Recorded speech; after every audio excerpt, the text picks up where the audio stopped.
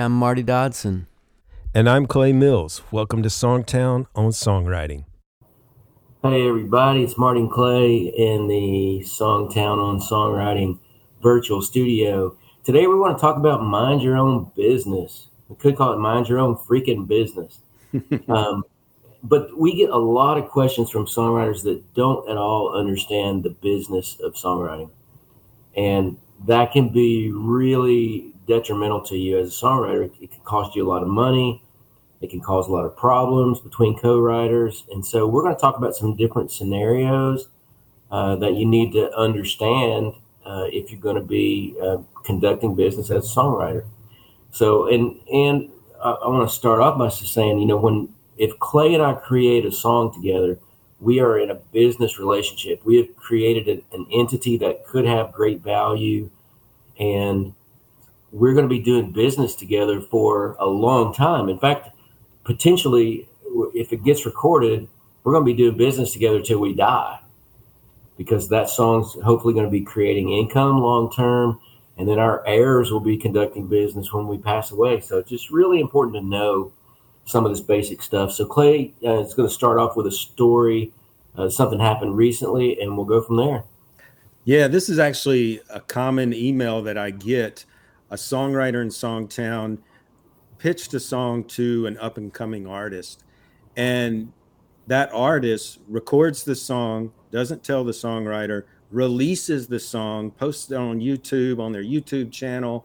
It's all over the social media, TikTok, and they never requested a license from the songwriter to record that song.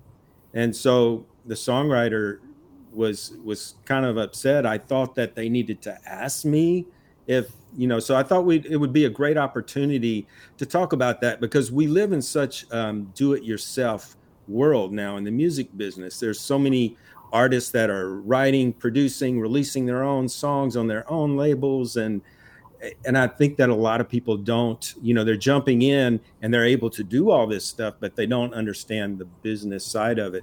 So if I pitch a song to you, Marty, you're coming out with an album, I pitch you a song that I wrote. What happens at that point what should happen at that point if you decide to record it? Well, so if I decide I love your song and I want to do it, I should request a license from you.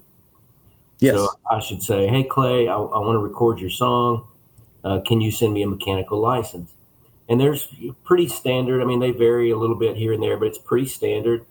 The standard rate's like 9.1 cents per song per unit sold. It actually just went up. The courts just decided that's going to go up to 12 cents. So yay on that. Yeah, I'm not sure it's gone into effect yet, but yeah, that is coming. So that'll be great. But it kind of lays out what you will pay me for the song and the terms. No, wait a minute. You're recording my song. Oh, that's right. What I will pay you. Yeah. So I pitch you the song. So you request a license from me, and that license is going to state what you will pay me. Yeah. So the license will specify what I pay you per unit sold, and we agree to that, and then everything's good. Now, only one publisher or rights owner, it can be a songwriter if they own their own publishing, or a publisher on behalf of the songwriter, only one has to be party to the license. It's good business practice, though, to let all the publishers send in a license, and that way you've got permission from everybody. Everything's covered. You're not going to have somebody that's upset about it later. Right. So if this song I sent you and you're going to record, if I co-wrote it with my buddy Mark Irwin, then you could go to Mark Irwin and say, Mark, I want to record the song. Or you can come to me, Clay Mills, and say, hey, Clay, I want to record this song. Technically, only Mark or myself, only one of us has to sign off on it. So if Mark doesn't want the song recorded by you, I don't know why he wouldn't, because you're an amazing artist. But if he, say, Blake Shelton wanted to cut that song and Mark's like, no, I want Blake Shelton to cut it, I could technically go, okay, Marty, let's do a deal here. I'm going to let you record the song. I'll give you the license because I think you're hotter than Blake Shelton. Well, thank you, Clay. Well, yeah, and that the way that plays out sometimes is that writers might assume that their co-writers are happy with any cut or any recording on that song. And so they might pitch it to somebody that doesn't have a label, that doesn't have any business setup going on, that's just planning to literally put it out on Spotify. And the other co-writers may be thinking, hey, we've got some big opportunities for this song that we're working on. And so they kind of get undercut by this, the writer who's willing to take the first thing that comes along. Right. And Clay and I've seen a lot of writing relationships kind of damaged that way because, those writers will get upset with each other over that way of doing business. So it's always super important to get all your co-writers on board, or at least inform everybody what's going on and give them a voice in whether they want that to happen or not. Yeah, communicating with your co-writers is going to lead to long-term relationships that work. What if you have a great co-writing situation and you have a disagreement over something like this and you never write another great song with that person? So I think in the long run, open communication, let everyone know what's going on. And remember, too, this is important. When you write that song, the only time you have control over who gets to cut that is when you first write it. If I let Marty record the song, at that point, I give him a license, he records it. Anyone in the world can, at that point, record that song. But before that happens, if I decide I don't want to give it to Marty, then I don't have to. But once somebody records it and releases that song, then it's fair game for the whole entire world to record. So that's really the only power that you and your co-writers have, is that first recording. You get to decide who records your song first. And that's why it's important for artists to, legally, they have to get a license. You could request an artist pull the song. If they don't have a license and they put it out on a record, you legally have the right to ask them to pull that song and not use it anymore. Yeah, you can report that to Spotify or YouTube or wherever they put the song. Yeah. Just say, hey, they put this out without my permission, and they'll make them pull it down. Yeah. And, it's just so important to understand those basic business factors like that, because, Blake Shelton might not want to cut the song after Marty Dodson puts it out. Right. He may feel like, well, it's not new. Other people have heard it. I want to find a new song that's just mine.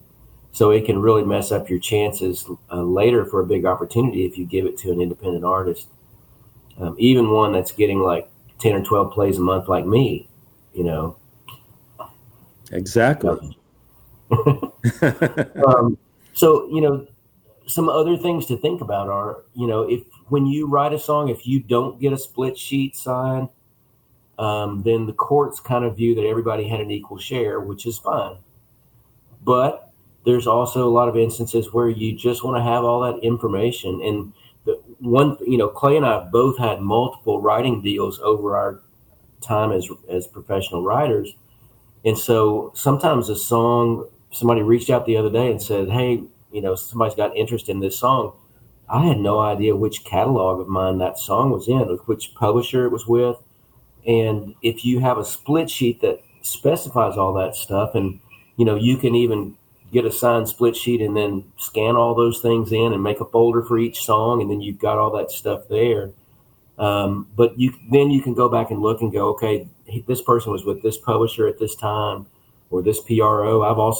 I've got accounts with all 3 PROs in the U.S. And so I don't know if it's BMI, I don't know if it's S&G or Olay, my publisher, or Sony sometimes. And so having that information is super important.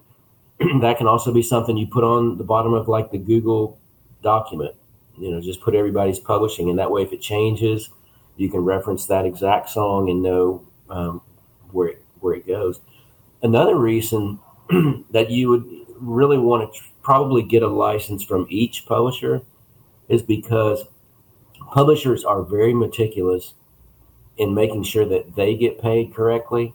They are not so meticulous in making sure you get paid correctly, or the other co-writers. So, all the time I will find errors made where my co-writer's publisher registered with CSAC, let's say our song, and they did it incorrectly.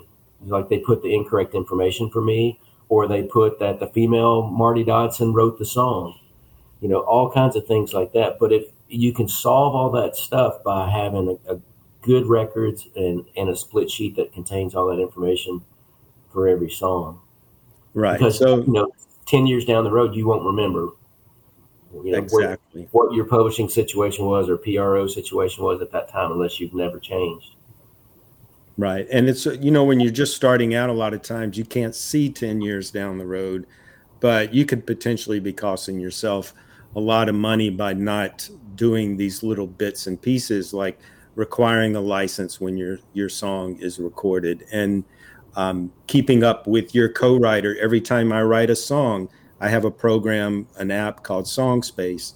So every time I write a song, I put the lyric, I put the recording of the song, I put the writers, who their publishers are. So at any point in time, I can just go back and search that song, and I've got all the info there. And you don't need an app to do that. You could do it on a spreadsheet, whatever you want to do. The app really helps me. It's very convenient. So I love using SongSpace myself. Yeah, that's a great way to do it. And this is not a commercial for SongSpace. That's right. We don't get anything from SongSpace. But if they would like to sponsor this podcast, we would be welcoming. I think it's a lot of songwriters just view it, especially in the beginning, as like, oh, I don't know if anything's going to happen with my music, so I'm not going to fool with all that stuff. And you find out real quickly when somebody is interested, especially if it's a big opportunity, a big artist. All of a sudden, people start jockeying for things in weird ways that you didn't expect if things were not clarified on the front end, Mm-hmm. So all of a sudden somebody may be going, well, that was my idea and my melody.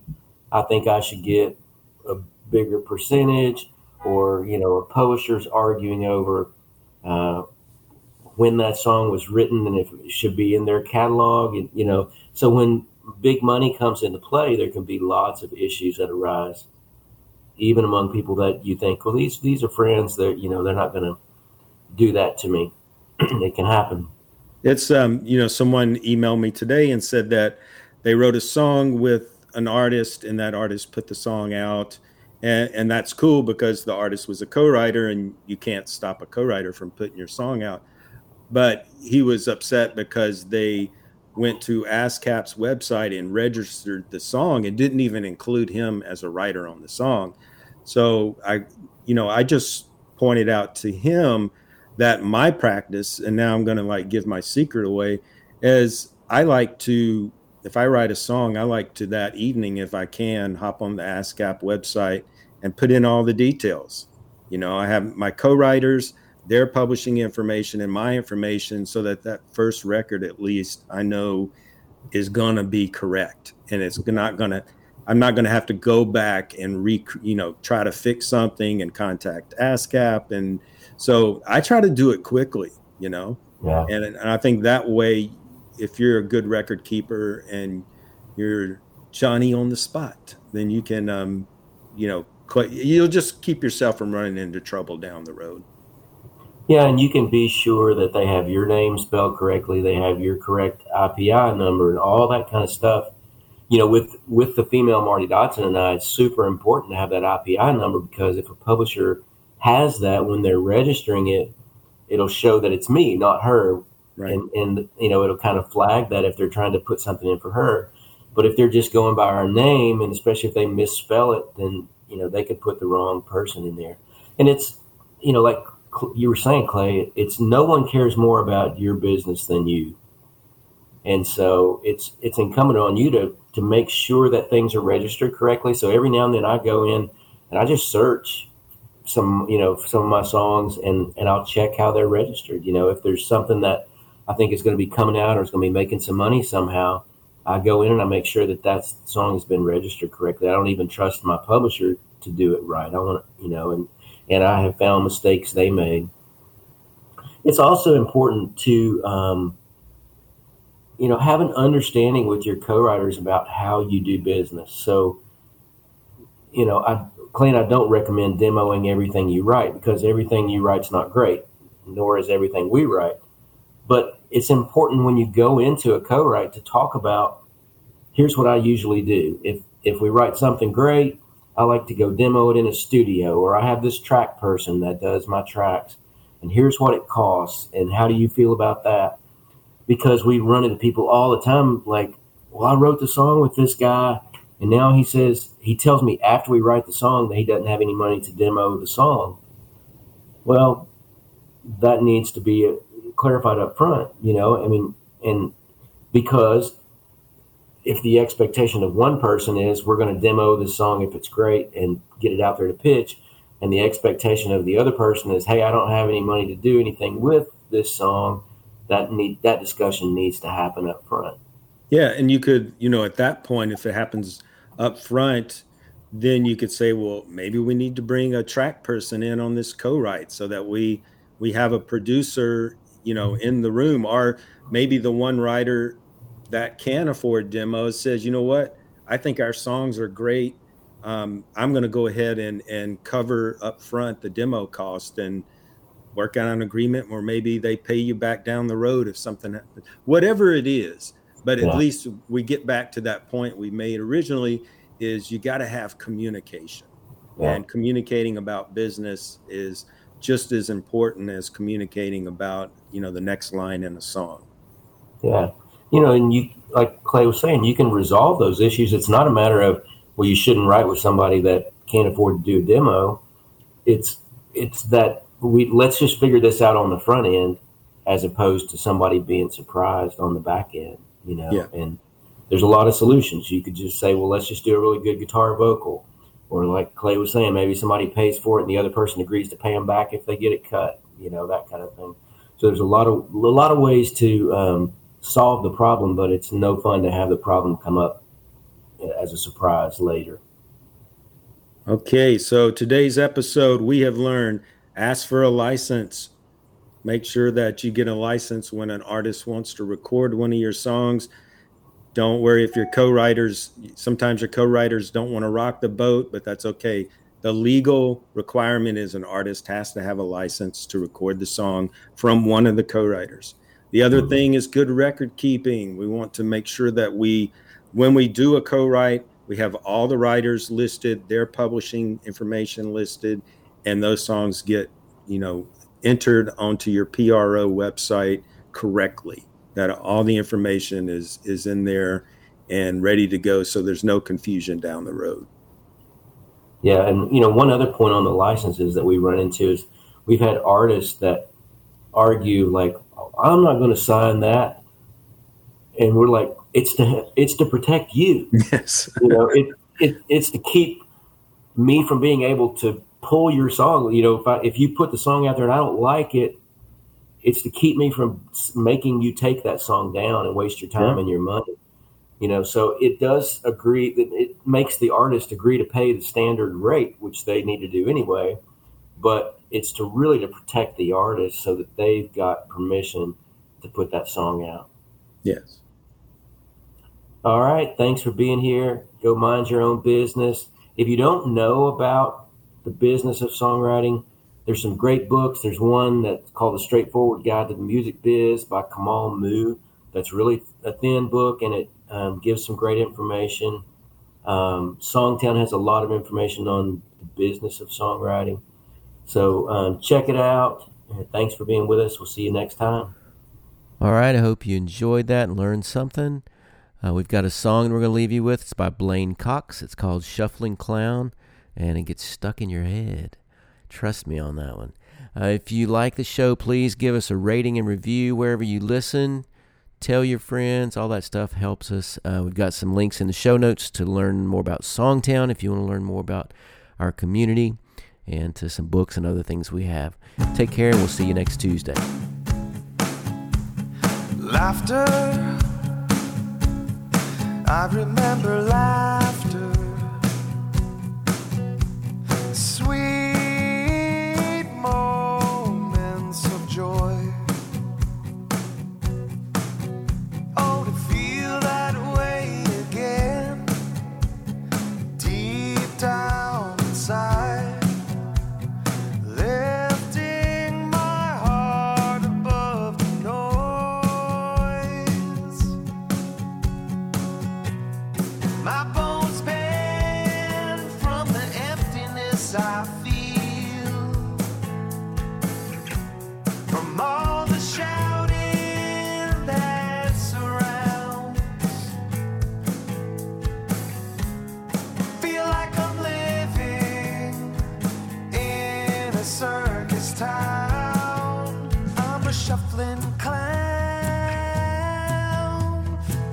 shuffling clown.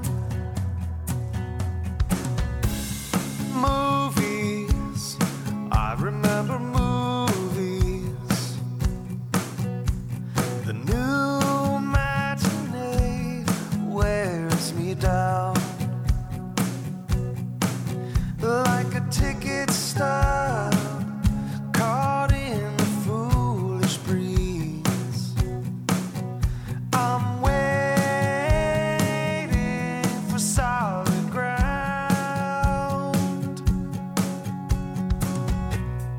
My bones bend from the emptiness I feel from all the shouting that surrounds. Feel like I'm living in a circus town. I'm a shuffling clown, a shuffling clown. I'm a shuffling